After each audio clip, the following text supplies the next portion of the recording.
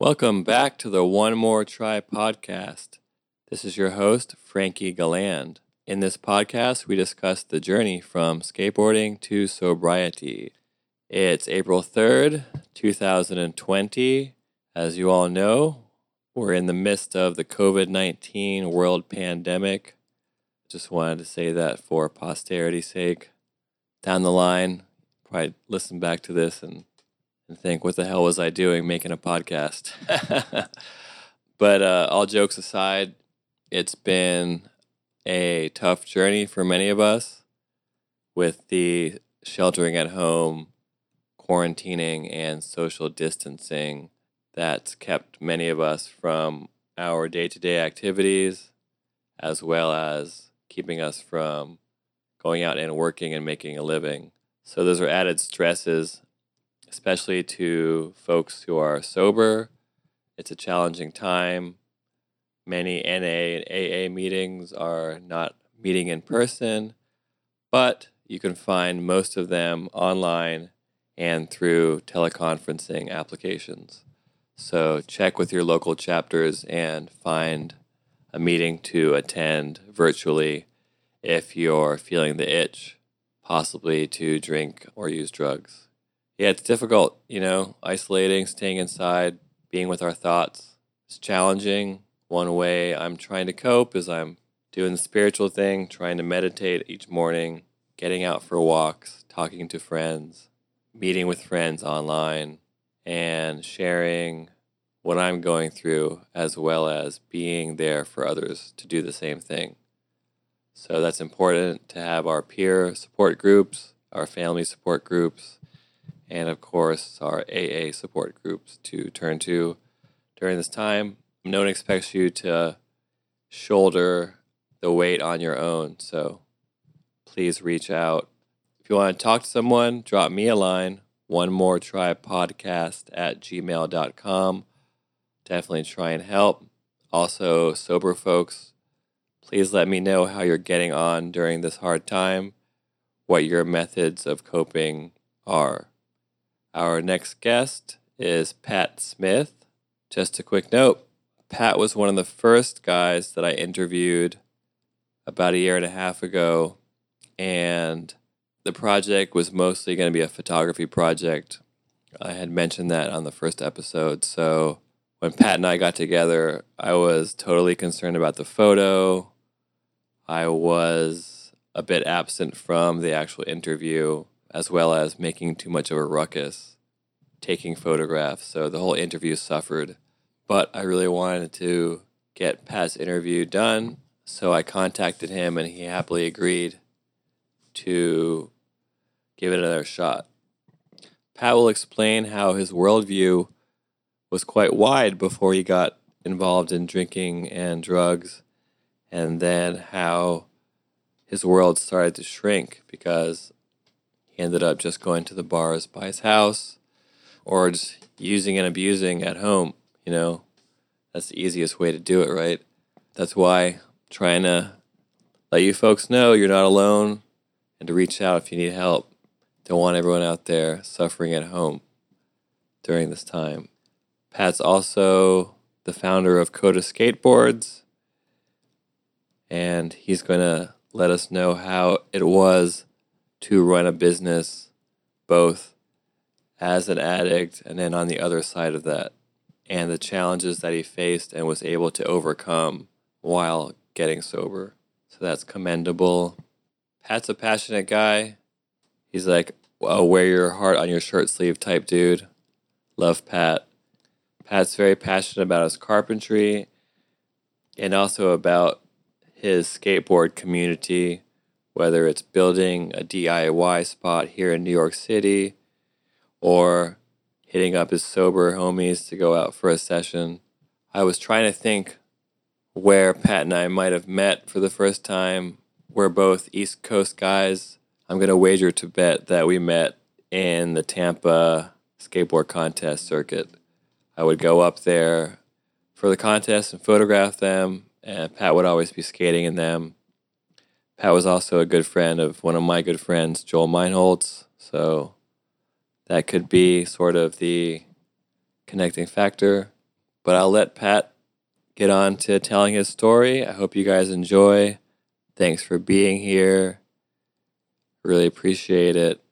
You can find us on Instagram at onemoretrypodcast.com. And I'll let Pat take it from here. I'm at it again, and I just can't cope. Looking for a better tomorrow. When I look ahead, I see no hope. I've been living with the times of borrow. I'm walking the streets, and it all makes me sad. But when I'm with it, it ain't so bad. I gotta change this life that I lead. So play me a song, 'cause that's all I really need. Welcome to the show. Hi, I'm Pat Smith, longtime skateboarder from the East Coast, owner of Coda Skateboards, carpenter, and sober guy. Cool, man. Thanks for coming on the show, Pat. Thanks for having me, Frankie. A second time.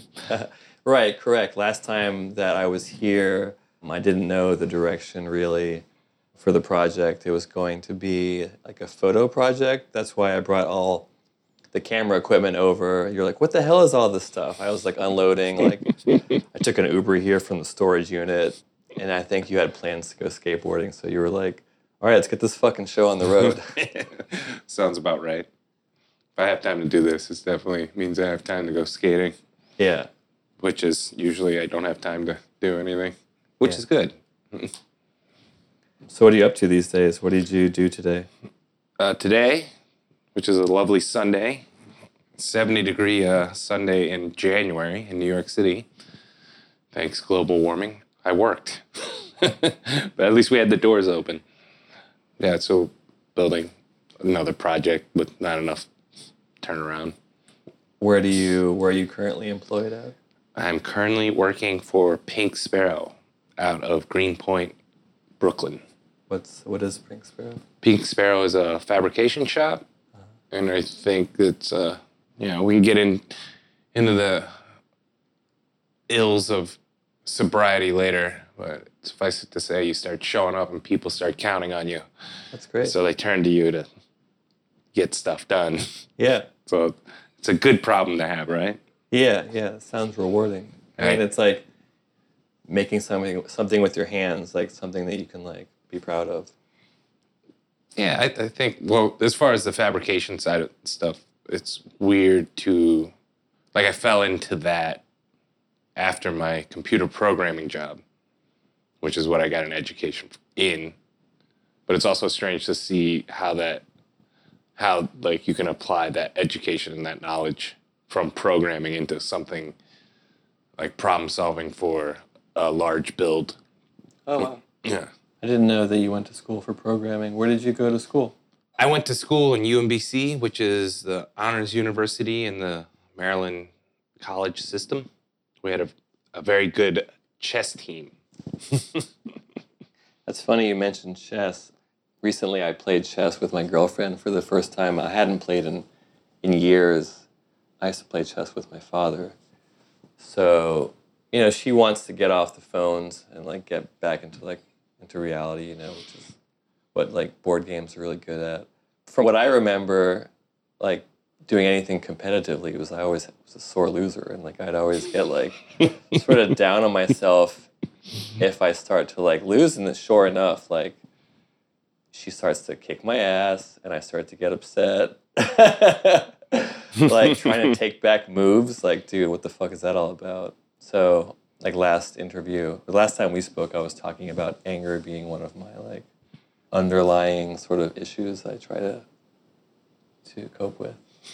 A character defect, if you will. Yeah. How long have you been sober for? I've been sober since October 16th, 4 years ago. I noticed written on the chalkboard in your living room, you have your sober date there. You want to give me some, like, why is that posted up there? I actually wrote that maybe like within the first 6 months of sobriety, just as a note to self. And then it's kind of just stayed there.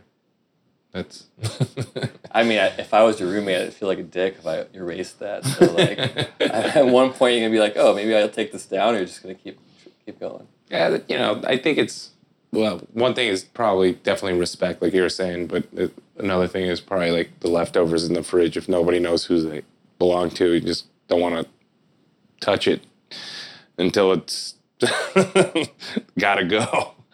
Yeah, that's just a note to myself. What was it, 2016 then? Can't believe it's been 4 years. They went quick. Yeah, it goes by. My sober date or clean date, I don't know what they call it. It's like January 1st, so it's 5 years for me. It's kind of, yeah, it goes by super fast to where you don't, it's like hard to like think about who I was before, and like the only constant reminder is any kind of stupid social media fucking photo that pops up where I'm like all bloated looking on Facebook. I need to like delete all those pictures. You don't know. If you stop drinking, stop partying, you can get younger. But it was like part of that, all that time passing seemingly quickly is like, or at least for me, right? Maybe for you, like you start filling your time with more memorable stuff, right? Like it's like, oh, I can't count how many places I've been to since, right? Fair amount of traveling. Like, oh, I can't remember, like, whatever metrics you want to have. Like, oh, how many projects that have been awesome that I've worked on, or how many, like, skateboard builds I've been on, or, whatever it is. When you talk about skateboard builds, you want to elaborate more on that? Is that something that you're able to do through Pink Sparrow? Like, how did you get involved in, like, building objects for people to rip on, essentially? I'd have to go back to living in the middle of nowhere in Maryland when I was, like, 14. So basically, if you wanted to skate something, you had a driveway and you had to build it. My dad had a Black & Decker jigsaw and a hammer and some nails, and, we had Thrasher ramp plans and start building stuff whenever they would leave the house. Don't go stealing stuff, but we didn't know any better. We'd steal wood from the houses being built in the neighborhood, and we'd build stuff right in front of the houses being built. And it wasn't until I was older that I actually thought about how we didn't get in trouble, because it was the most obvious thing. Like, oh, we built these ramps out of your wood in front of your house, in front of your construction site, and left it there. Like, little bank ramps, little quarter pipes and stuff. It's hard to cut transition with a jigsaw. I learned that. Like, breaking so many fucking saw bits or whatever. Like, my parents would leave for the weekend or something, and they'd come back, and the 2-car garage would be a skate park, Like, can't park in here in the winter anymore. But they were always, it's one of those things, you don't realize it at the time, but that was like a huge supportive moment for my parents. Like, getting my skateboarding, them being like, yeah, I guess the garage is a skate park now. Right. I think it can go either way. Like, I had friends whose their parents weren't psyched on them skateboarding. Like, they should be studying or like finding more meaningful ways to spend their time. But I think it's great that they encourage you to like work with your hands and then learn. My parents were, I think, pretty supportive, I think.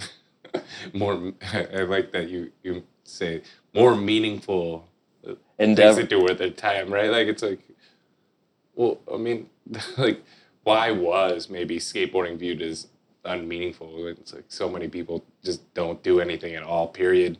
Like, oh, here's something you can get into. Like, and what did skateboarding lead to directly for me? Like, oh, like, interest in art, interest in music, carpentry at this point, like, even though I have to clarify I'm a fabricator, we do scenic stuff. That's, as long as your door doesn't open, I can make a door for you, like a lot of fakery. And, so it's like, or, like the arts, like you got into photography and stuff. This skateboarding, it's athletic, like nobody has that conversation with adults like, why are you still running?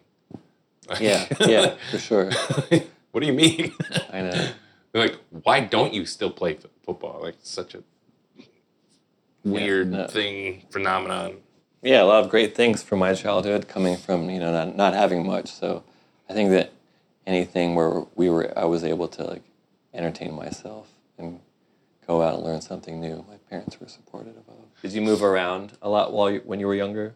When I was younger, we did move around a lot, but that's because my parents were, my dad was in the military. So every 3 years we'd get restationed. So it was kind of cool. I was actually born in Germany, then spent time in Taiwan, then spent time in Panama, and then spent time in Maryland. So it's always a funny thing when people ask me, oh, where are you from? Like, the fuck do you mean? Like, what does it mean? And it also helped inform some of those responses. Yeah, no, I mean, it's a societal thing, like, culturally, like, I think everyone's like, in New York we do it, what neighborhood do you live in? Where do you work? It's just like, who are your parents?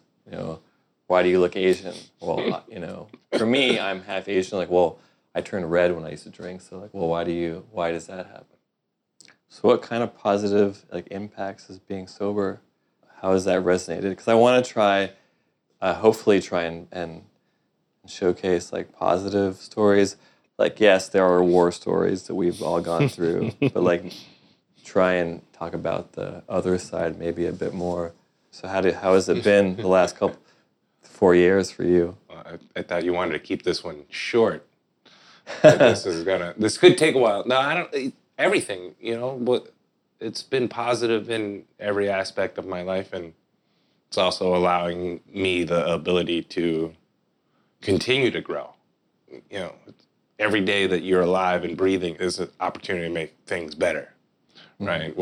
In making things better, it's like, what is actually making things better? Mm-hmm. It's really a lot of it is perception. Like, what are your own personal goals, expectations of yourself and of the world around you, and what's and being realistic. Oh, I'm not making enough money. Like, well, is that really a metric that you're going to judge yourself by? I mean, I know society does, but fuck society, man. Society is the same thing that's created war, and it doesn't solve global hunger when there's enough for everybody. When we throw away 30 or 40% of our food every day. Oh, I know. Come on, yeah. Man. Yeah.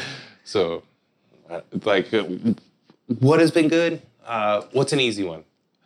I skateboard. I've skateboarded longer than I've done anything besides breathing in my life. Yeah. So, yeah. Since I got sober, I skateboard more, or even if I get busy at work, if I go for a 1 month stint of not skating hardly at all, I step back on my board.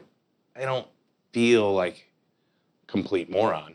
Like, I've never skated in my life, but when I was using and drinking, I would have a good day skating, and then I would go and celebrate. And then, it could be coming out of that bender and that binge of 3 days and jumping back on my board and feeling like I'm back at zero, at a starting point, just that. I don't feel shitty every day. I almost felt for me, that the day or two after you've been on a bender, it feels dangerous to be on a skateboard. You're just you're not aware of anything, and you're just eating shit, or not really feeling the physical ramifications of it. Yeah, I mean, there's so much nuance in there, right? But that you can only experience if you kind of skate through into sobriety. At least for me, I can only speak from my experience. Mm-hmm, of course. You skated through the whole time though. I mean, you didn't quit while you were drinking. I was definitely fading out pretty quick. There was it was part of my story. Towards the end, it was definitely the progression of my drinking and using was kind of becoming very obvious, and to me at least, and skateboarding was one of those things where I was it's less and less oh, okay, all right, let's get a photo. Well, better get like a lot of beer and maybe a little thing of whiskey, like those kinds of things. And then that, or like skateboarding while drinking, you kind of have this window where you get loose and then you can still perform. And that window got smaller and smaller and smaller until it was maybe like just barely open.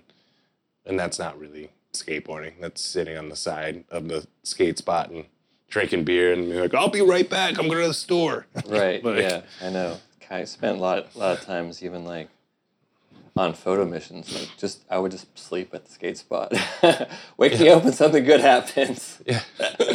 Let me know I got to push a button. Like like we've all had friends that have gone through it or are going through it. It's easier to look back with a little bit of judgment. Like, oh man, we probably could have had more fun if we weren't drinking or, or gotten more done or whatever. But there's no sense in regretting things. It's more of like a learning experience. Yeah. Maybe laugh it off. Yeah, I actually, since the last time we met, I've been to a few meetings because, like my story, I didn't go to AA to get clean. I just kind of walked away from it. I mean, still, trying to piece it together. But one of the guys who was talking was like, he said that, a lot of times people are regretting or like saying their missed opportunities about life. But what resonated was his being like, looking forward or like having today and tomorrow, which is super important because had I not gone, I just sat there and would toil about like, well, I used to be this like professional skateboard photographer. I had a career. I was young. I had the world in front of me. But, fuck that. Like, I didn't really know like squat about like my mental state of being or why I even like went down that dark path anyway. So you had brought it up to me. Is AA something that was important to you, to your getting sober? Yeah, AA has definitely been really crucial for my sobriety. It's similar like the story you just mentioned, where like every time that I make time to go, I still go, like try to go once, twice a week now, at least. Not as consistent as I used to be, but definitely if I didn't go in the beginning, I would have thought that I had a handle on it, just like the other times I took breaks, So like in the beginning, I was lucky. I was like in a really dark place the last month I was drinking and ran into a fellow skateboarder. And I just opened up to this guy and he was like, whoa, I'm just skating, but then I'm going to a meeting right now. 2 weeks later, of going with him, I got sober. I was drunk in a lot of meetings for 2 weeks, but, whatever it takes, if you can get there, and still go and check in, still hear other people's perspectives, which is still for me like the biggest thing. Like hear their stories, hear what they have gone through to get to where they are. And like, some of the transformations are absolutely incredible. Like, oh, what? You were homeless? Like you were doing what? Like you're a model of the community or something, right? Like, I mean, they look like a model of the community now. Yeah. Like their change is like that drastic. Like, you were homeless and now you run a company, like, or whatever.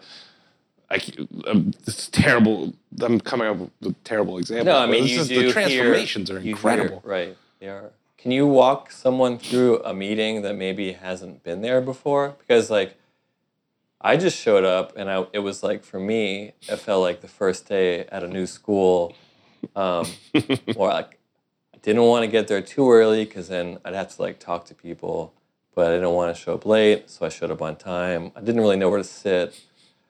They ask if anyone's ever been to a meeting before, and I was like, I hadn't. But can you like talk through like your first experience of like, or your like how it feels to be there or something to that extent?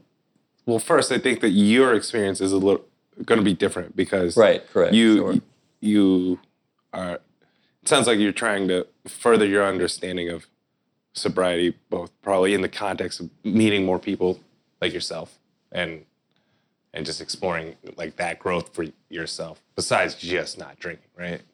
For me, and for I think a lot of people that I have met through AA, you come in and you're at the bottom, like whatever your bottom is, and it's desperation. So at that point, like the meeting's not scary. It's like what you're doing to yourself is probably, in that prospect, is more frightening, you know. And I was looking for help, and I was in need of help, and I went to a meeting and I found help.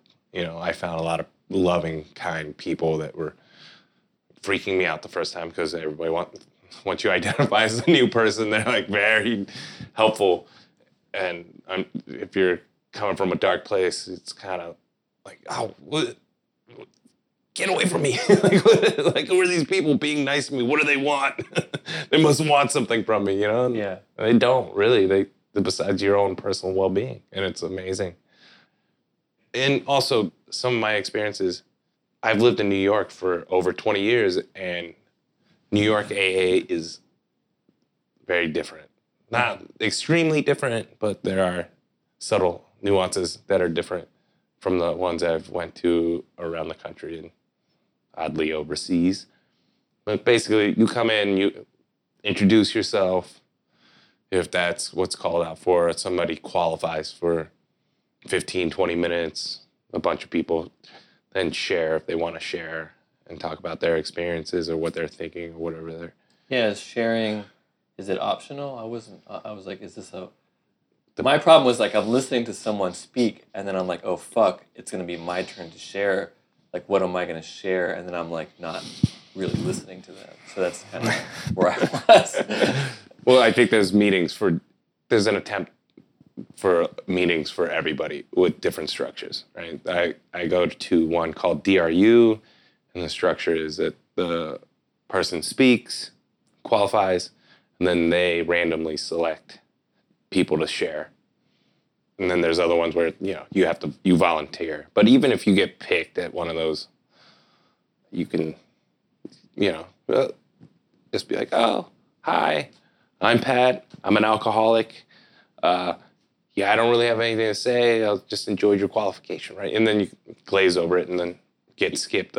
Yeah, I mean, for me, but it's still nervous. I was trying to like, all right, how do I like tell my whole life story in 5 minutes? So like, you know, just I kind of, it was a bit of an out of body experience, but it was reaffirming, definitely. I think I understand what you're saying, where I came to a meeting, like, had already pretty much been sober for a few years versus someone who maybe, like, they're there to, like, because they really need the help, they need the support. You came a little bit more in a state, like, aware of what was going on as opposed to, like, where I came in to my first few weeks of meetings, like I said, like, I was drunk. My friend was like, the first time I met him, he was like, just started laughing. He was like, hey, how's it going? All right. You want some coffee? You know, like, here, have a seat in the back and have some coffee. And, you know, and hung out with me. And, like, we're still friends, you know? Like, 4 years later, he's still awesome. And it's, you know, like, it's little stories like that. Like, I have no idea what's going on. But it's not scary beyond the fact that, yeah, it's not scary. There's people that care about you.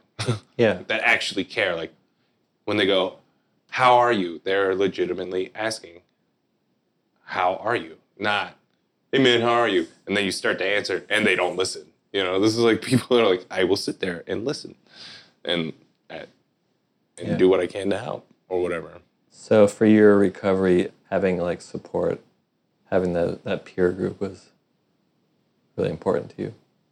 Yeah, my friendship circle and sober friends have been huge for me. Just, you know, right now I need to get a new sponsor, but, you know, from my sponsors to my friends, like, even benign day-to-day things, like, oh, like I've had to change jobs, or I chose to change jobs, and it's like, you know, being able to bounce ideas or thoughts, or, you know, trying to get somebody else's suggestion about, like, important life stuff is great, you know, and I feel like some of these sober people have a little bit better experience and context for maybe what I'm going through, where it's like, well, you might just be an angry person and overreacting, and it's not about you, you know, or like, well, what does your higher power say? You know, so it's been huge just in my reactions or mitigating my reactions to people or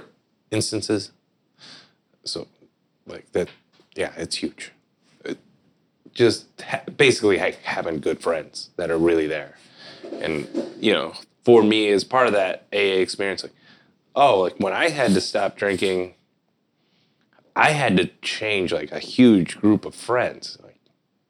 Like you don't think about it when you're doing that, but like, like, no offense to some of the people that I still like that still drink, but I don't see them at all anymore, you know? Like, it's not like they went anywhere or I went anywhere, but it's just not, I'm just not going to sit in a bar for 6 hours anymore, you know? Like, you want to go bowling? I'm down. I'm game. Yeah. I mean, I like to have like activities to do, whether it's something like bowling or going to see live music. That's not to say I won't step foot in a bar ever again, although I don't go very often. Doesn't have the same appeal, right? Like, okay, I can only have so many ginger ales before I start getting sick of them. And my general rule is like, all right, well, the moment I hear the same story twice, I'm out. So, I'm also lucky enough that I can be around it and not feel too uncomfortable, you know? Right. That comes with time. So I was saying that, like, I want to encourage people to make that next step, you know, and that's why I was trying to get you to talk about AA, because for me, I was hesitant, but coming into it, realizing that, it's a place of support, and I just want to, like, try and get someone to take that first step to, like, you know, if you have a problem, to, like, make that hard conversation with someone, with your family or with a friend. So, I think it's like a perfect opportunity to say, like, what is one of those there's a million little sayings in AA and around sobriety, but straight edge isn't sober, right? Straight edge is somebody who doesn't drink and blah, blah, blah, like follows these rules and, right? Like, it's different. Like, they don't like drinking. I like drinking. I like drugs. That's the problem, right? Like, the context is different, right? I mean, straight edge, of course. I mean, I remember in school, people get beat up. Not beat up, but you'd hear stories about someone getting punched for smoking a cigarette or something, like sort of fascism against that. Yeah, that's a whole nother conversation about, like, militant ideas of, like, pseudo nonconformity shit. Like, okay, well, we're nonconformists, but you have to conform to our group now. Like, whether that's like being a hash guy with a trucker hat and pulled up socks and cut off dickies, or what, you know, like, you can't be in our group because we're nonconformists. Yeah. Like, what, but I don't know. Anyway, but like, as far as like drink, that's like another trippy thing about the sober community, as I know it through AA, but just if you get into it, like, it's just a lot of acceptance of all different kinds of walks of life. Like, I look back at my time with Andy Kessler, who was sober for years and very active for 2 decades and helped out a lot of people. And I would always be impressed by how he would interact with all different walks of life, like from like helping out somebody who was in the middle of addiction to like how he would treat somebody who might be considered famous within skateboarding or whatever. And now skateboarding's huge, like maybe famous, period. But they would always be treated equally. Like, whether you're sleeping on the street or having your name on a shoe, like, he didn't treat anybody poorly, and he always treated everybody like pretty equal, you know, and evenly. And you know, I think maybe, and then like let me act out some of his younger like ego vibes or something. Yeah, I mean, had he ever saw that you had a problem, or it wasn't really existing when you guys were friends? When he was still alive? I don't remember him ever mentioning it to me. Yeah. But, you know, like, at some point like, that's another thing. Like, I don't remember him saying anything to me. Yeah. I don't think I was as bad then. Like it wasn't like I wasn't at the point when he was around. I wasn't at the point where I wasn't showing up for work. Yeah. You know, or like on like these 3 or 4 day benders or acting like really inappropriately in the middle of those benders. Yeah. Or like, you know, like I wasn't borrowing money for rent because I had spent it all on drugs. Like, oh, I never borrowed money for drugs, but I definitely borrowed money for rent, right? Like, but that's because I spent it all on drugs. Like, that's the honesty. Like, when you come back around and you go, what was I doing? Like, oh, I never did this, or I didn't. Yeah, that's not really true. Like, oh, you were, you know, like, oh, like, I don't know. Just You mean you're talking about repercussions of like being addicted? yeah, like in the mental gymnastics. But like, Right. well, we can get more into that later. But like, as far as like around Andy, like, after getting sober, I kind of I had a lot greater insights on how he was with people and a greater appreciation of how active he was as a member of his sober community, which is almost like separate from how I knew him. Although I met a lot of really amazing people through him. Yeah. Through that, but you know, You want to like tell folks out there like who may not know who Andy Kessler was? Andy Kessler is a member of the original Zoo York crew in New York and responsible for building a lot of early parks in New York City, including one of the first ones in Riverside, which is currently being rebuilt. Oh, cool. And hopefully renamed for Andy. But he was a lifelong skateboarder, and he was a heroin addict in his maybe early 20s and stuff, and and then was sober for 20 years, and then sadly he got stung by a bee and passed away after all that he survived. He had a shoe on Vans. He was just a legendary skateboarder in New York, and everybody should know his contributions. How did you guys come to meet? Oh, we just skated together. I think it was more like around, can't tell you what year because I'm bad with dates, but the Deitch Bowl had the Museum Bowl that is similar to the Supreme Bowls now. Same artist group makes them. Sim Park, I think they are now. But yeah, Jeffrey Deitch had one in his gallery, and that was the only bowl tranny in that at the time in New York. Yeah. And it was awesome. It was great. And just started skating together there. We went on road trips. You know, we'd work and build parks together. You know, and that's like definitely helped get me to where I am. Yeah. In my, I guess, at this point, it's a career. Yeah. That's that's weird to think about. Like, hey man, you got any work for me? Like, can you cut wood? Like, sure, whatever. Like, oh, that's stupid. You know, but like, if I actually. Same thing. Like, it was totally, we're gonna be going on tangents. But it's like, like those moments of Andy like helping me out. You know, maybe like he wasn't trying to get me sober. Maybe my disease hadn't progressed at that point. But it was just like, you know, where is it affecting me now? Is like so many points where it's like, building skate parks. Like building a skate park is way harder than building a vet for the newest, I don't know, whatever, gizmo or gadget. Oh, you're talking about like experiential, like build outs where like they create experiences for like tech companies that, you know. That's... the story and the Instagrammable moment. Don't forget the hashtag has to be like, I don't care. Like, I understand. Sorry, people that I work with. I don't care like about those kinds of aspects of it. But like the building and the work is fun. It's exciting. It's always new. But like but the experience with Andy and building skate parks here and like with my other backgrounds and stuff and how like they have led to this moment.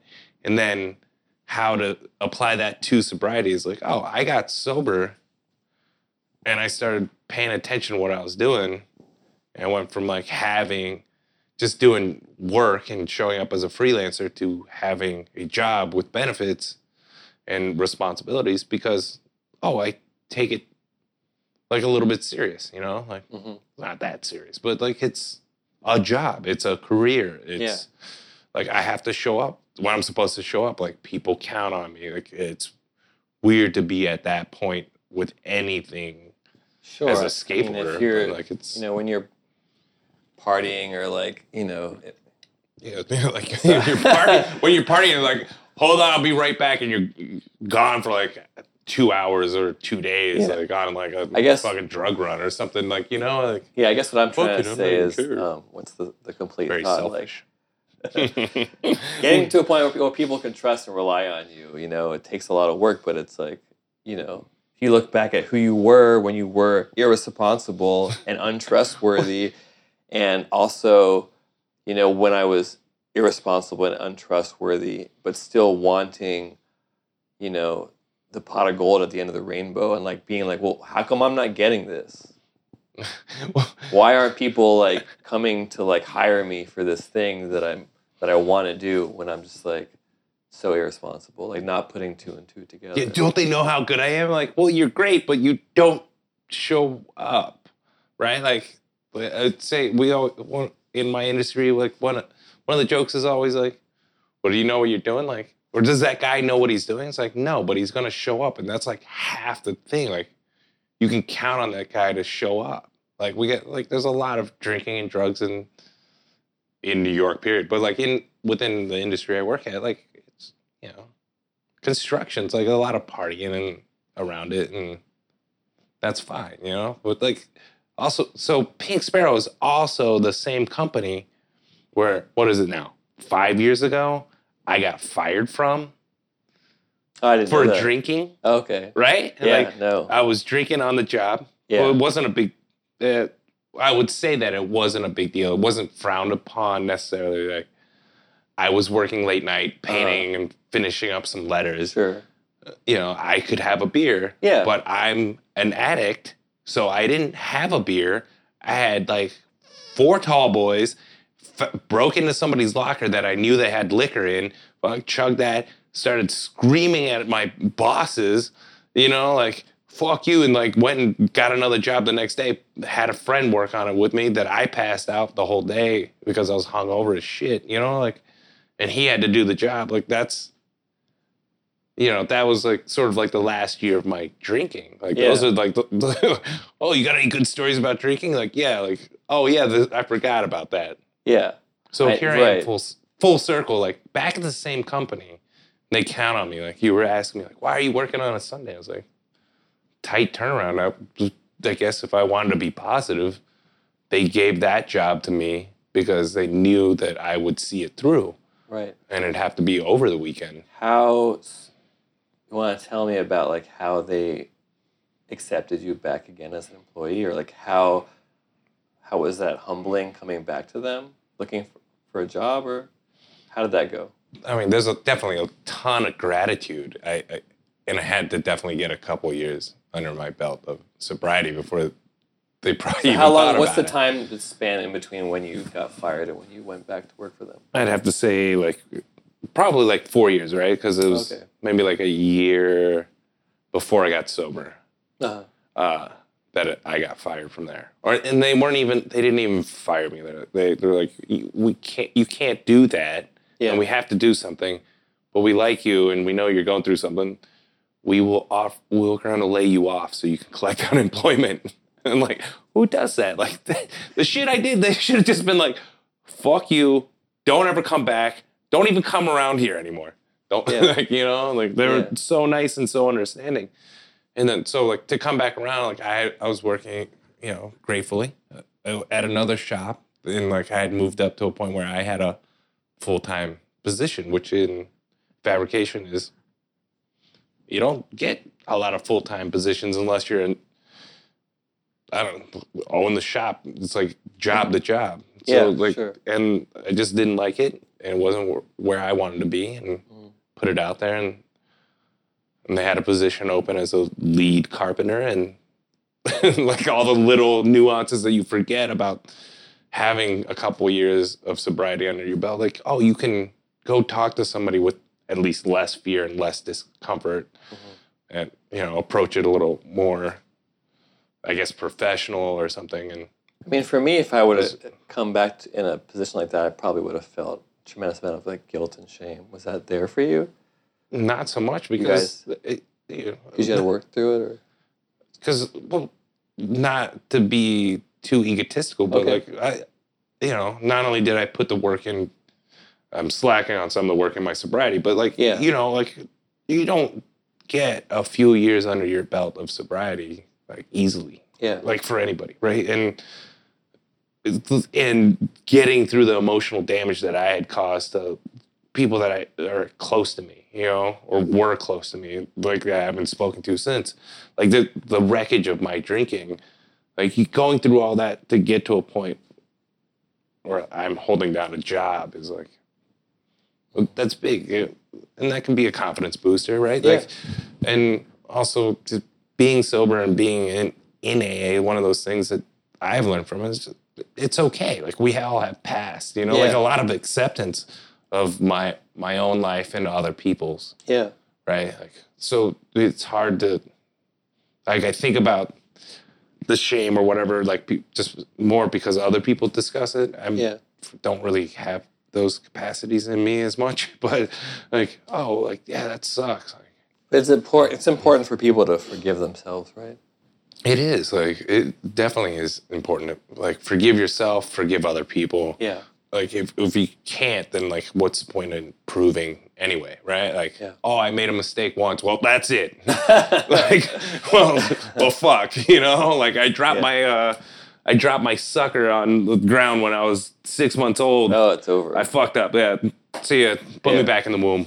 Yeah, exactly. Yeah. That's how we learn, right? Like that's how everybody learns. It's important to remember that, and I think a lot of it is. We're talking about sobriety and the good things. It's like you don't get to that point of understanding about other people with addictions or other people like without having gone through it. Like you have to go through the fire. And that's what we were talking about. Like, straight edge versus sober. Like, dude, you gotta go through it to have some sort of understanding, right? Yeah. Like whether it's you directly or maybe a family member or something like that. Right.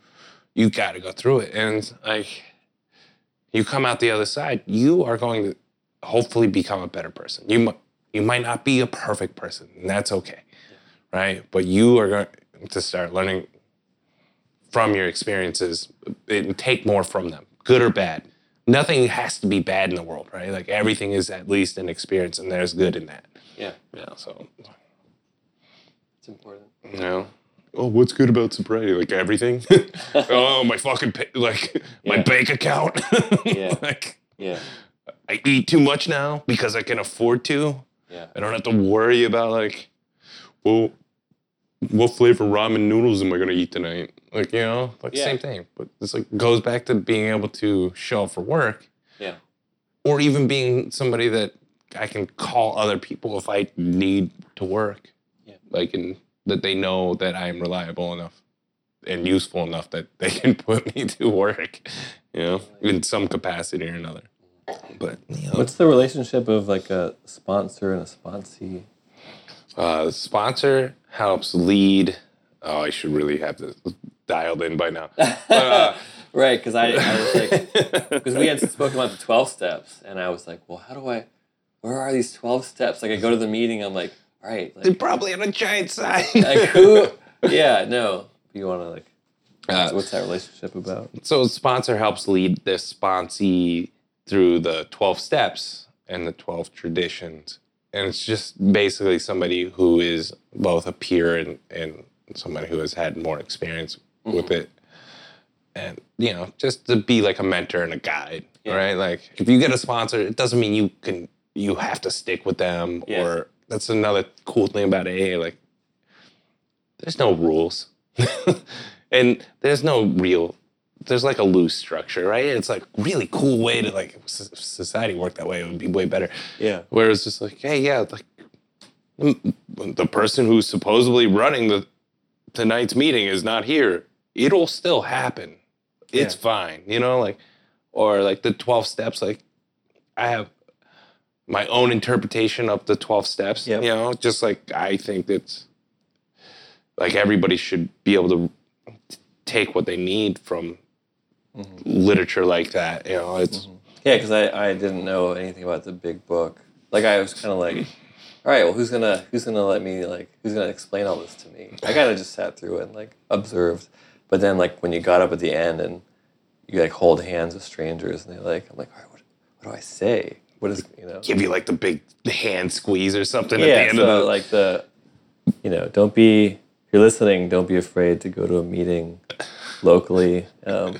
You won't be disappointed if you need to get help. yeah. There are people and there's probably free coffee and free snacks. Yeah, I got to get ice cream cake. There was a What? guy celebrating his like 4th year. Oh man. And they got ice cream cake. Hell yeah. That's pretty amazing. Yeah. In the beginning, it's like whatever you need to kind of get your ass in the chair, right? Yeah. Like whatever you need to tell yourself. Because in the beginning, you can lie to yourself a million different ways to justify a drink or a drug. You know, like you do the same trick at first, to get yourself in the chair if you're at a point where you need help. And that's a huge lesson. Just that first step in life, period, is like, oh, it's okay to be vulnerable and it's okay to ask for help. Yeah. Like that, that was like, boom, first lesson, right? Right. Like before I even went, like asking my friend Alex, hey man, like, yeah, I kind of need help. And asking my friends like, hey, like I'm kind of fucking up. Like, and it came back and people helped me, Yeah. So like, that's a huge lesson. Yeah, because people aren't gonna spit on you or talk down. Like I could build it up in my head. Like, I was already so internal. Like, oh, everyone hates me. I fucked up so much. There's no clawing back from this. And I kind of just left town. I didn't even. Oh, you pulled a geographic. Yes. Is that what they call it? Yeah. And which I had done before with relationships. It's not a healthy way. It's the only way that I knew to survive because I think my drug use, my girlfriend and I were using heroin and she had left to get clean. She left to another state. And I was like, all right, let's get out now. I called my brother I think he lent me some money. I probably spent some on dope and then I got a plane ticket. Yeah,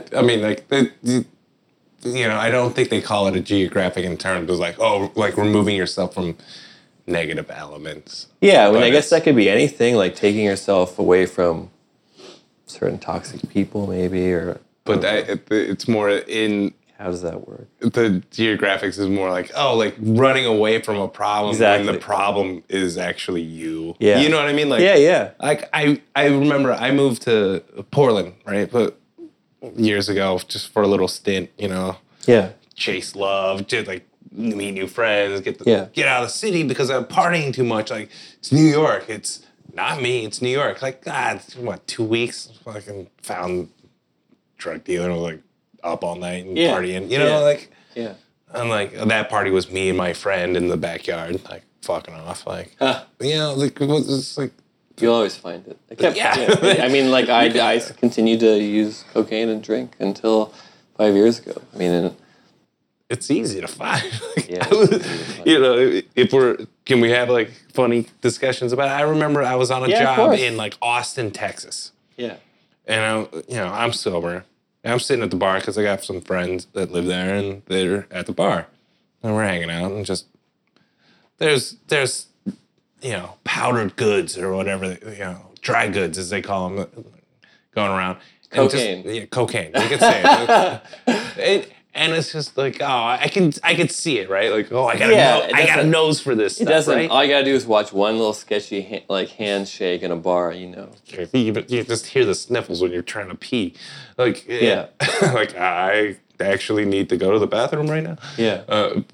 But I remember these other guys that I was working with were they're getting wild and they're drinking all night and they're trying to party and one guy's gave a homeless guy $100 and the homeless guy was gonna be right back and I was man, what a bunch of amateurs. Come on, man. I'm sober and I don't even do this stuff anymore and I can find you Yeah. Like, it sucks because it's a dangerous place to be. But like, as an addict, it's still kind of like it can be like right there because you kind of developed a certain skill set. And in that, like, it's almost important to have your support group, whatever route it takes for you to get sober, like to have your like support group. what are the tools that people can have? Because I mean, like you said, I pulled geographic, so I moved away from any familiar place that I could score heroin. I was doing other things, but I was away from that. Didn't know where to get it when I moved back to Florida. But you know, if my new partner was using, maybe I might have fallen back into that. Like, what do you tell people? Is it the tools you get in AA, or how can you be resilient to that temptation? Because what's your advice to someone? Do you you don't go to a bar for a certain amount of time? You stay, how do you build that resilience to like those moments that are going to happen? Well, I mean, I definitely, like, one thing is like you don't be around it, right? Yeah. Obviously, yeah. It's too tempting, right? Yeah. Like, especially in the early days, right? Yeah. Like, some people can do it, and that's great. Like, oh, you're sober. Like, some people I've met, like, sober, like, they complain about working at the bar. I'm like, yeah, what? That's insane, right? Like, you're a sober person that works as a bartender for a living. Yeah. Okay. Well, they're not drinking the booze away, the profits away. So it's like, you definitely, I would imagine you have to stay away a little bit, right? Yeah. Like, you got to get some distance from. I mean, I can't even walk by a donut shop without going in to get a donut. Yeah. Right. But as far as like the tools, like, having a community of people that are like-minded. Yeah. That can relate to your experience and can be there as a source for like help, knowledge, information, experience, strength, and hope, right? Yeah. I mean, so like that, the rooms, the AA meeting, that can function as like, if I moved to New York City and all I know is like the inside of a bar and like these 10 people. So like, well, it's Friday night, like what am I going to do? Oh, like, I'll tell you if you are sober or if you're trying to get sober. Trying to get sober. All right. This is the cool thing about being a skateboarder and being, like, sober. Like, if you're a skateboarder, you go to Newtown, you can go to the local skate park, right? And you can meet people. Or a local skate spot, right? Yeah. Oh, like, and then meet people and skate and then kind of get, like, some friends or whatever and, like, go hang out. Yeah. If you're a sober person, you can go to a Newtown. You can go to an AA meeting and you can raise your hand and you can be like, it's my first time at this meeting. Yeah. My name's Patrick. I'm an alcoholic or I'm an addict. Yeah. And then boom, like a couple people are going to reach out to you, especially if you put off the vibe. Yeah. Like, hey, like, what's up? Hey, go out bowling. Go get some dinner. Like, you get turned on to like some good, like, secret food spot or something, right? Yeah. Like and they call it fellowship. Like, that's one of the tools we're just trying to talk about. Like, you can be included in a group, right? You're not an outcast. And it's just like skateboarding. Like, you're on the fringe of society, which is kind of cool too, but you're also like, you can meet like-minded people that are going to be able to relate to. Yeah, like what is, it's the question that is like, you always ask yourself when you're like drinking, like, well, what else is there? Or like, like I don't smoke cigarettes anymore. Well, that's not entirely true because I have been here and there. Look, that's my next battle. What do you do when you don't go out to have that 5 minutes of like solitude when you're at some kind of social function? Like learning how to be in your own skin. But then like there are countless amount of activities. I mean, for sure in New York City, there's, art and culture, music and parks and getting out there, exercising, skateboarding. But like, you don't. Here's the trick, right? Yeah. Like, oh, what else can you do besides drinking? Right? Yeah. Everything. Right? Because that's only one thing. Yeah. Why is that only one? Yeah. You want to know what else is besides drinking? Everything else, right? Like, but we're not conditioned to think that way. I mean, we live in a society. Like, Yeah, if I think all my friends, that's all they do, then that's all I think that I can do. You know? Yeah, like New York, it's small. Like everybody's place is small. Like if you had an assistant here right now, it wouldn't be able to fit in my place. You know, like so where do you want to get together with your friends? Like it's probably gonna have to be the bar, but that's not always the case, right? Like you can do other stuff. You could do everything else. And that's the beauty of it. Like, you don't realize that. But there's a lot of marketing and societal factors that go into that belief system, right? Like, hey, most people are all right drinking. You know, like, we have plenty of friends that are like, they can handle their drugs and be fine, right? Like, well, drugs, I don't know. like, yeah, sure. Like, I mean, people can drink. There's at least, well, I'll put it this way. Yeah. There are definitely the people that for me, when I was using that, I'd look at them and be like, they're fine. They do all this shit and they're fine, right? Yeah. Like, well, maybe they're not, That's but the like, dream, but it's like if you put somebody like that, there's going to be your excuse that you can also do it, right? It's Yeah. like, no, not everybody can do it. But maybe find that other person And in another aspect of life. Like, oh, they're an artist. Like, maybe I can do that. Or this is what I've always wanted to do. Or like... Or maybe they're just not an addict. Like, it's not my story, it's my friend's story.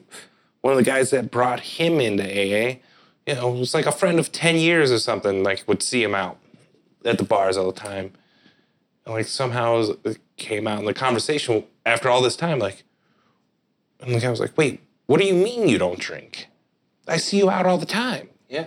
You've been, like, you're out at all these events. Yeah. You don't drink? And like, no, man, I haven't drank in 10 years. Yeah. You know, like, I haven't. And that's I'm how, sober. like, you're so gone, you don't even realize it. Yeah, exactly. Like, you just think, I don't know. But yeah, some people can handle it, and that's why they're not doing this interview.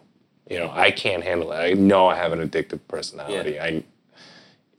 And it's, as part of that, like, it's important for me to like, try to find both a balance with my addictive personality and just try to put it in positive outlets. Right, like you said, you're working a lot, but I mean, you know, we can still take that trait and abuse other things. You know, there's other things that are unhealthy, but I think that it's a healthy pursuit.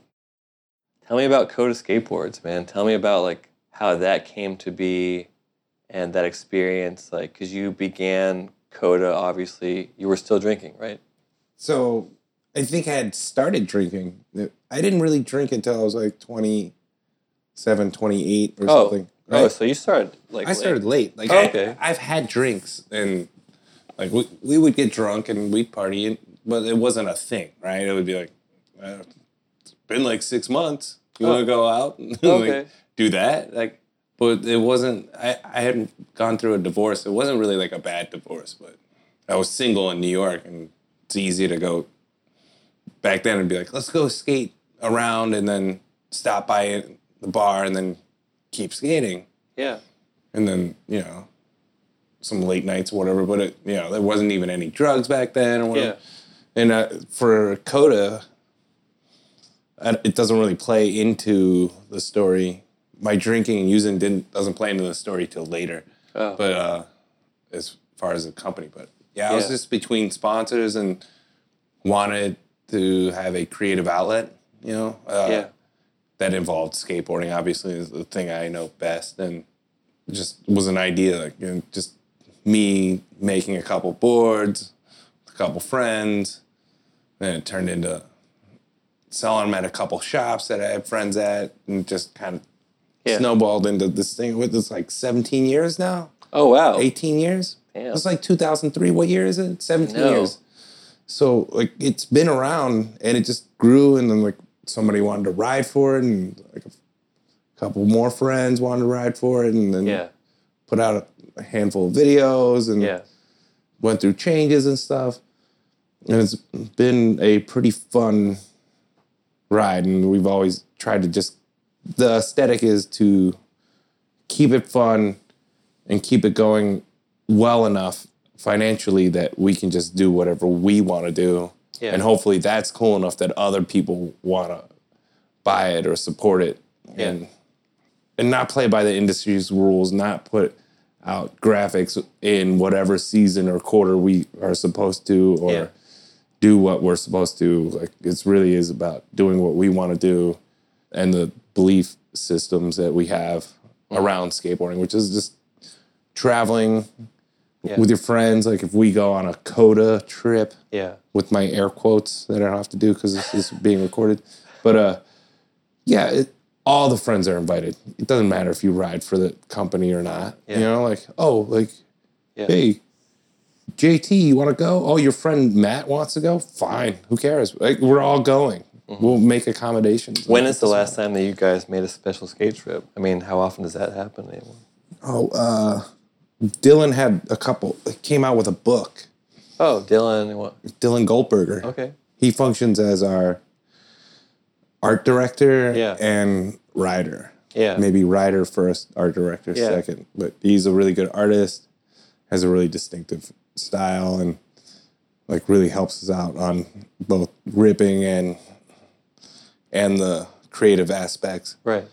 And so he had a book come out with a bunch of these country music albums that he parodies or whatever. And so we filled up the car and went on a little trip down to Maryland and then down to North Carolina and back. And it was super fun. And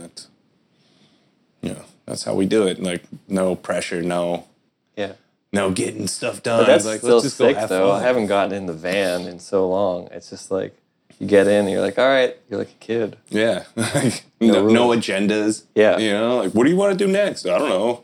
Yeah. I mean, do you think the way how we can capture moments and put them out for the world, like, is there less pressure now? Because before it was like, all right, get the VX out, get the generator out. We got to make this like monumental like thing.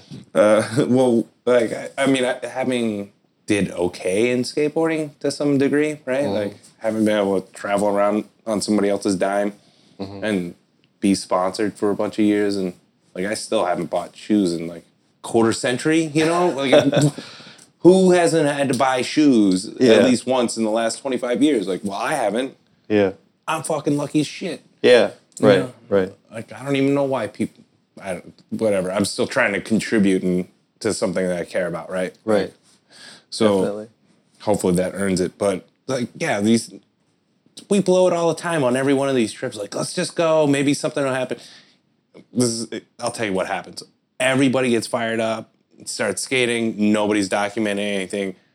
Doesn't matter. Yeah. Nobody cares. It's like, what do you want? You want an Instagrammable moment, or do you want like that memory with your friends and to be In the present, moment. Be right? present. You know, like, Yeah. whether it's skateboarding, whatever else it could be in life. For me, it's skateboarding, but it's like having those moments is what it's all about. Traveling, experiencing new things with your friends, like having funny stories, going to Taco Bell in the middle of fucking nowhere, whatever it is. Whatever it is. Yeah. All things you don't need to be drunk for. You can have a good time doing them. Definitely. A bunch of us are going to go to Barcelona. We went to Barcelona last year. Oh, yeah? It wasn't even a Coda trip, actually. It was just a bunch of old guys trying to go street skate and relive their youth. It's like the perfect place. Oh, I love that. I've been once, but a long time ago. It's all banks everywhere. Yeah. Don't be fooled. Nobody skates in Barcelona. It was empty. Yeah. Yeah, it was empty. Like I think I went, probably same time when you started Coda, like in early 2000s I went. So back to Coda, though, and how that might relate to my drinking experience. You know, towards the tail end of my drinking, like, I knew something had to change, right? Like I was going through stuff, and it was, like I said, last month was particularly dark, and I was trying to get rid of my friends, my ex-fiance, like. What do you mean, get rid of your friends? Like the I don't ones? know, like tell them to fuck off, like you know what I mean? Like, it's not whatever is going on. It's obviously somebody else's fault at that point, right? Like when you're in that mindset, it's like definitely not me. It's definitely somebody else, right? There's no ownership of my own behavior. It's everybody else. And like, oh, I'm not happy with my life. It's somebody else's fault. Like it's the job's fault, it's the government's fault, whatever. It's the institution's fault. Yeah. And it's like, you know, and like one of the things was just like, I think we had at that point had the best year that Coda has had. And because in that year, And that summer, I didn't drink for 6 months, right? So here's this direct one-to-one translation. So like, yeah, before my last month of drinking, like I hadn't drank for 6 months, and it was like, we had the best year Coda had to date. Right? I wanted to just stop doing it, right? Because just like everything else, it was like something that I loved and just wanted to burn to the ground, right? Just wanted to walk away from that, walk away from a lot of stuff, and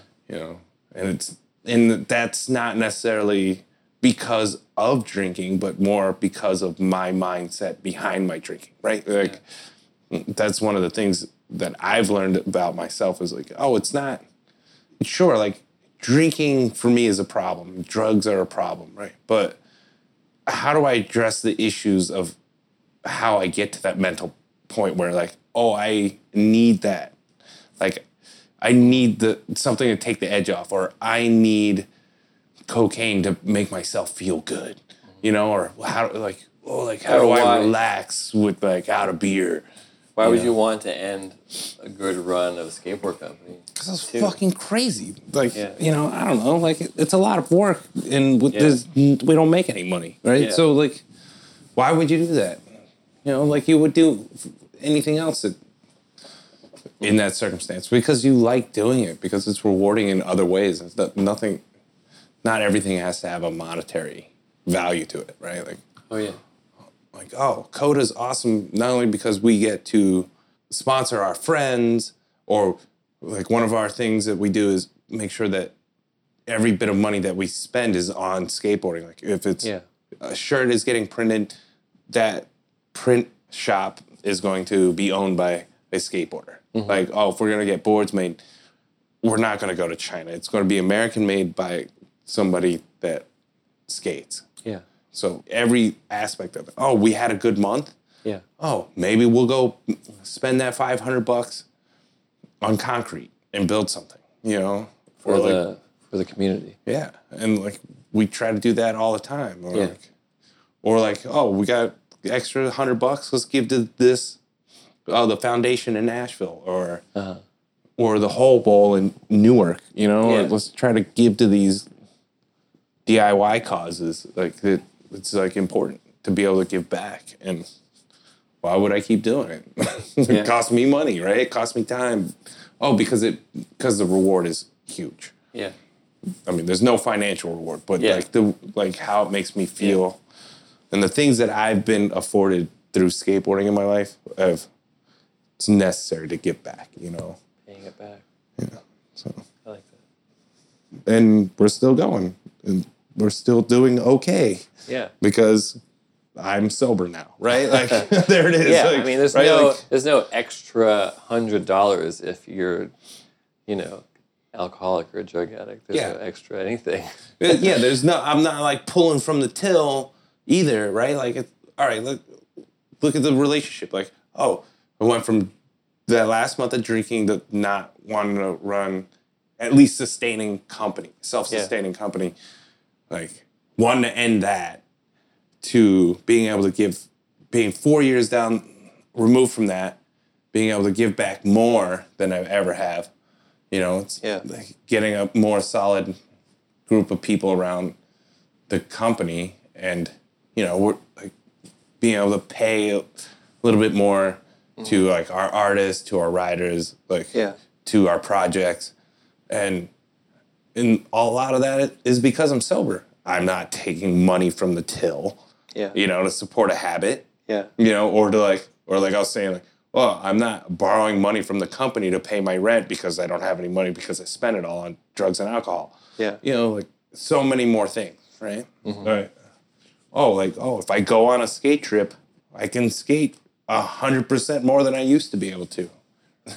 We could talk about some regrets. I remember going on a rad trip to ended up in Montreal.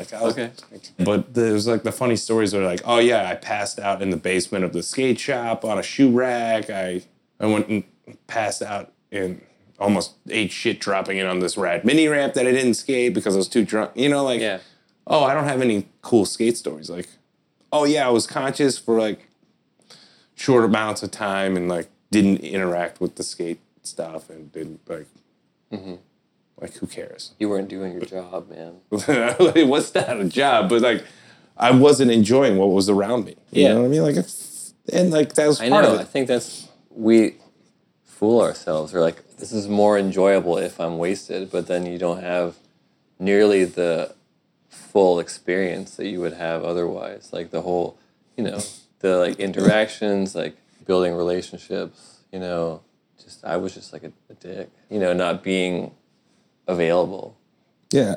You're not present, right? Yeah. Like it was, and that just makes me think about like, my last few years of drinking, right? Compared to my first forays into drinking. Yeah. I guess like, my drinking map, right? Like it'd be like this map of like, where we would go, what we would do.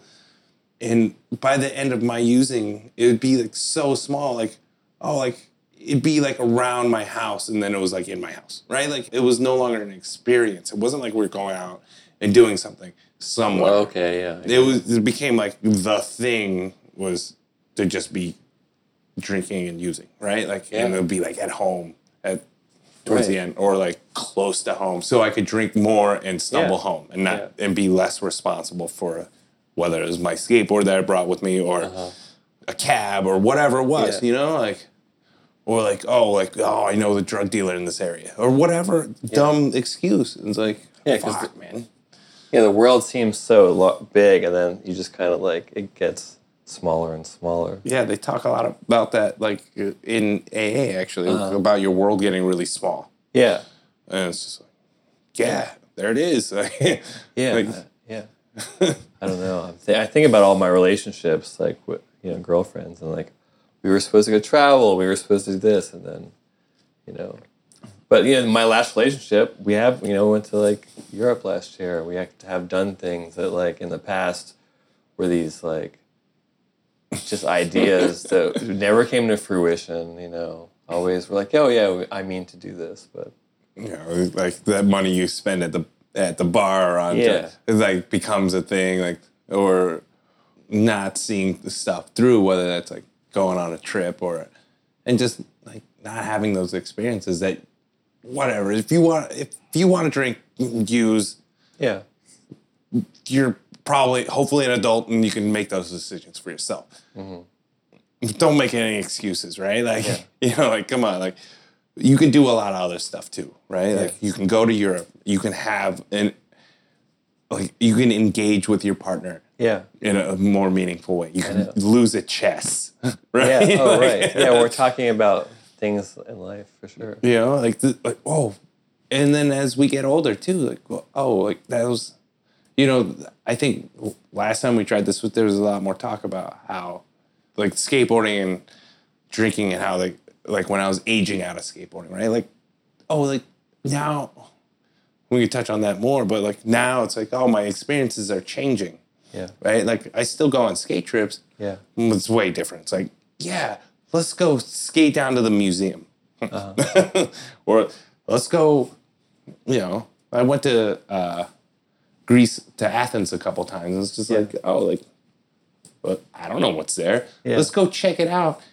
And like go from like museum to like cultural thing to try to look for skate spots to like a restaurant. And it's like, and there's skateboarding around it. And that's sort of like the motivation, like, let's go look for this skate spot.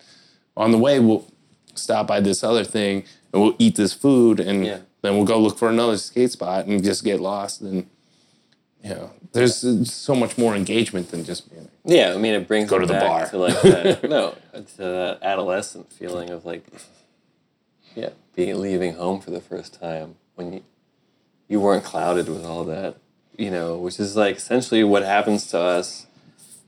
When you're like a teenager, I can't speak to anyone else's experience because everyone has a different like childhood. But like, when I was a kid, I didn't have all the things to brood over, to be upset about. So like, the world is your oyster or whatever the fuck they say. I don't know. Yeah. But I just wanted to give people inspiration that, they can have a life outside of drinking, Yeah, you can do everything else, right? Like you can do whatever. You can try and fail and maybe even succeed at whatever you want within reason. You know what I mean? Like maybe you're not going to be able to sprout wings and fly, but maybe you can build an airplane or whatever. You can do all kinds of. You don't have to get it right the first time. Oh, I mean, we're talking about like trying to give up alcohol or like. Yeah, I mean, it's just like if it's okay that you stumble. Yeah, it's something to strive for. You know, all these AA sayings and stuff like always, they're corny but they're true, right? Progress, not perfection. Like it's true. Like relapse is something like I've talked with my partner about. Like it's like when, like, oh, I don't know. Hopefully never, but that's not a realistic way to think. Yeah. Right? Like what concerns me about, say, something about relapse, if I do relapse, am I still connected enough to my support groups and my people that like they'll get my back? Like, it's important to keep up the work. You know, yeah, it's important to keep coming back. Like whatever your program is, whatever it is that is getting you the help that you need to achieve your goals. Whether, you know, in this case we're talking about sobriety, but like sobriety is a lot like everything else in life, where like it's a goal. Yeah. What do you need to get to it? You know. And it's not going to be perfect. I like that. You know, because skateboarders are so mental about like, you know, the right spot, like, you know, all the things that take you to get to like, you know, if we're talking about someone who's sponsored in skateboarding, like all the things you need to do to get to that place for it to be like this moment, for this fucking thing to happen, you know, so many variables, and skateboarders are resilient, and if that doesn't happen, they come back and back and back and back and back. Like security guards, rain, injury. I feel like that's such a rad point that you're making. Like, as a skateboarder, like I definitely saw that and was able to take to AA into the program for me, because it wasn't daunting, and because we function within skateboarding within like this mindset of like, all right, I'm going to try to kickflip this 100 times. I'm going to make it once. Who tries anything 100 times in a day? It's just like, fail constantly, right? Like, just like, or whatever, like something really hard, like security guys are going to come back like 3 times in 2 weeks, right? To get this one thing. And that's success. Who even counts showing 1% up, of 100%? The fact that you came to try it. Like, who counts that, though, as, like, a successful rate of, like, 1% or less? Yeah. Right? But that's, as skateboarders, that's exactly what you're saying. We're resilient. Like, oh, I made that. Like, oh, and I got the photo. And, you know what I mean? Like, and the crazy thing is, like, and going there and doing it for the first time, or, like, being like, I'm not going to do that because someone else did that. So, like, not only did I take all these steps to get there, I then have to do something that's 100% original. Yeah. And I think that so much of that, for me, like in my sobriety, early sobriety, was relating certain, like the 12 steps towards these ideas that were already in me from skateboarding, right? So it's like, oh, like, what steps does it take to get there? Like, oh, you got to do the work. Like, you got to find the spot. You got to have the skill set. You got to go bondo the crack. You know, like if you're at a higher level, and you got to get the photographer. You got to, you know, like, oh, back in the day, you have to get a generator and lights. You know, like, you got to do the work to get that 1% success rate and be celebrating afterwards, right? Yeah. High-fiving your friends. Yeah. Like, who the fuck does that? Yeah. And not only like, and you're physically abusing yourself the whole time. So like this is like, all right, skateboarders, like you guys can do this, right? Like you're listening, like you're having problems with alcohol and drugs. You already have the skill set. You're more than capable enough to like pick yourself back up and like work through your problems and then get to this place where like you can be healthier. And then you could still go to that spot and still fucking do that thing. Exactly. You know, like you have the most important part. You have the mental skill set. Right, like to achieve that stuff. It's even like before you leave the house. For a lot of people, it's like the outfit, the board, the bolts, the wheels, the bearings. You want to take it all the way back to even before you leave the house. So like, I don't know, maybe like this is like armor that you can have when you face like sobriety. It can be like another tools, like, you know. Yeah, exactly. Like if you go out and you're gonna go skateboard, like if something's off in your kit, like it's gonna drive you nuts. Yeah, like, same thing. Like if you're struggling, you need to get something like a little bit more dialed in. Like and that's what it's gonna take for you to get through the day in a positive mindset. Yeah. Do it. Who cares? Yeah. Like if you need to change your shoelaces or like tweak out a little bit. You know, like you gotta. If you need to get your fancy socks on, to get in the right mindset to be able to take on the world and do what you got to do, then do it, man. Yeah. Like, don't be afraid. Like, I read this funny thing today, you know, like we all do on the internet, a meme of some sort. It's like, you know, like people get so worried about what other people think about them. And the fucked up thing is most people aren't, right? Like, oh, that's terrible, but it's also liberating. Mm-hmm. Right? So like the takeaway for me is like a lot of these things that we are afraid of are also things that can liberate us. Like other social, how people see us, like how our peers see us or whatever. And it's just like, you know, and then it's like, if you stop worrying about all that stuff and start worrying about like what's important to you, like I think a lot of existential BS goes on in my head, but like we have to attribute our own value systems to the things around us. Yeah. And that's where worth comes from, is like a belief in what is important to us because nobody else cares, right? Like I was talking about a friend, like your cat. Nobody cares about your cat except you.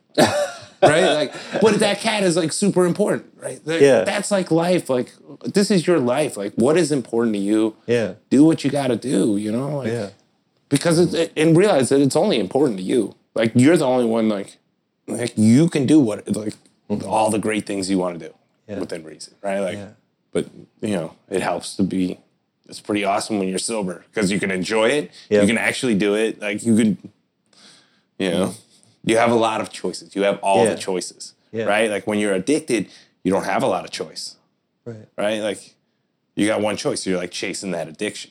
Right. Like, do I call that number?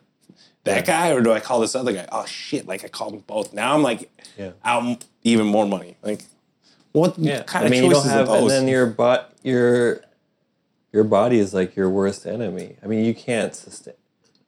You can't choose to have a hangover. You're not. I mean, you can. If you're like drinking, it's gonna happen. You're gonna miss out because like you can't wake up from a bender and be like, all right, let's go. Like that's not happening. Oh, like in 4 years. You know, the worst I felt, besides like the occasional flu. In 4 years that you've been sober. Oh, sobriety, like every day, no matter, I work my ass off. Anybody who actually knows me knows that it's like borderline problem, right? Like, but like I enjoy it, so it's like it's a lot more rewarding for me. It's not like, oh, I hate going to work. Like if I hated doing what I do, then it'd be different, right? But I actually enjoy it. And when I was younger, I could party all night and work all day, right? And then it got to the point where I couldn't do that. But it got to the point where it's like, oh, like, you know, your body can't sustain that much because you're an addict. Your dosage is going up. Yeah. And then towards the end, and I'm getting older. Like I've never felt so bad in my life that staying up all night and going to work, right? Since being sober, I've never even come close to those feelings. Like, you know what the worst feeling I have going back to work that might be a little bit excessive work week or crazy work week? I'm a little bit tired. Yeah. That's it. I'm tired. Yeah. It's going to be a 2 coffee day. Yeah. Like, I can deal with that. Yeah. You know, the stuff I've put my body through, I can deal with, like, how I am sober. Right? Like, what I put my body through, drinking and drugging, I can deal with sober. Like the physical effects, you know, because it doesn't compare. Right. Like I remember being so dehydrated and so like kind of getting freaked out, like one should. Like if your hands are cramping into a ball and just going because you've done too much cocaine and going, I wonder if my heart's doing this. Yeah. You know, like that's real. Like that happened to me like many times. Like, that's weird. Like that could be my heart. Like that's how much, nobody really knows this because it's not like, hey, Mom, guess what? Yeah, like it was bad. Now, maybe I need another coffee, right? Like, like That's not too bad. that's not too bad, and It's manageable. yeah, I can put in with that mindset. That's why I probably work and do so much with my time now because I'm so grateful that I have the time. You have the time. It's good to figure it out because there's all the time in the world to do whatever you want, But it's never too late, and I mean, like, keep trying, man. Right? Like, it's not. It takes a few tries. Yeah, you like just because you didn't land it that first time. I know. It's like making a good video part. It doesn't happen overnight, man. It takes 3 years now, or whatever. Like, I don't know what it takes anymore. But I don't know. The kids are really good. Yeah. No, So, but I mean, and like you're making your podcast and stuff, like all this stuff. You can do all this stuff. yeah.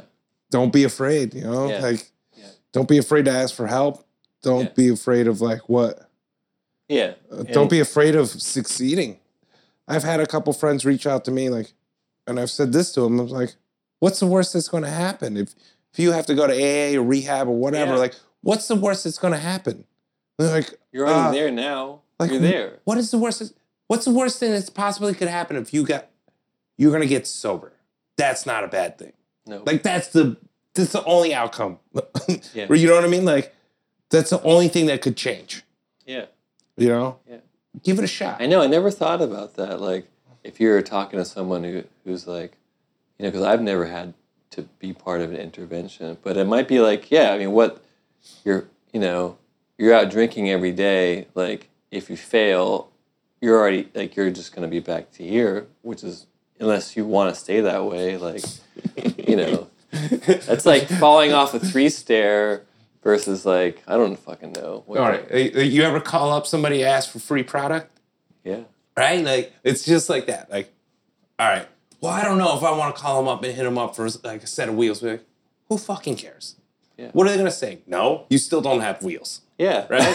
What if they say yes? Like, oh, what if it works for you and you get sober?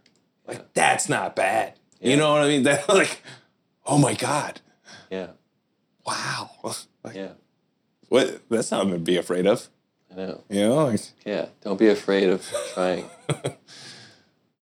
Hey guys, I just wanted to say thanks for sticking through the podcast.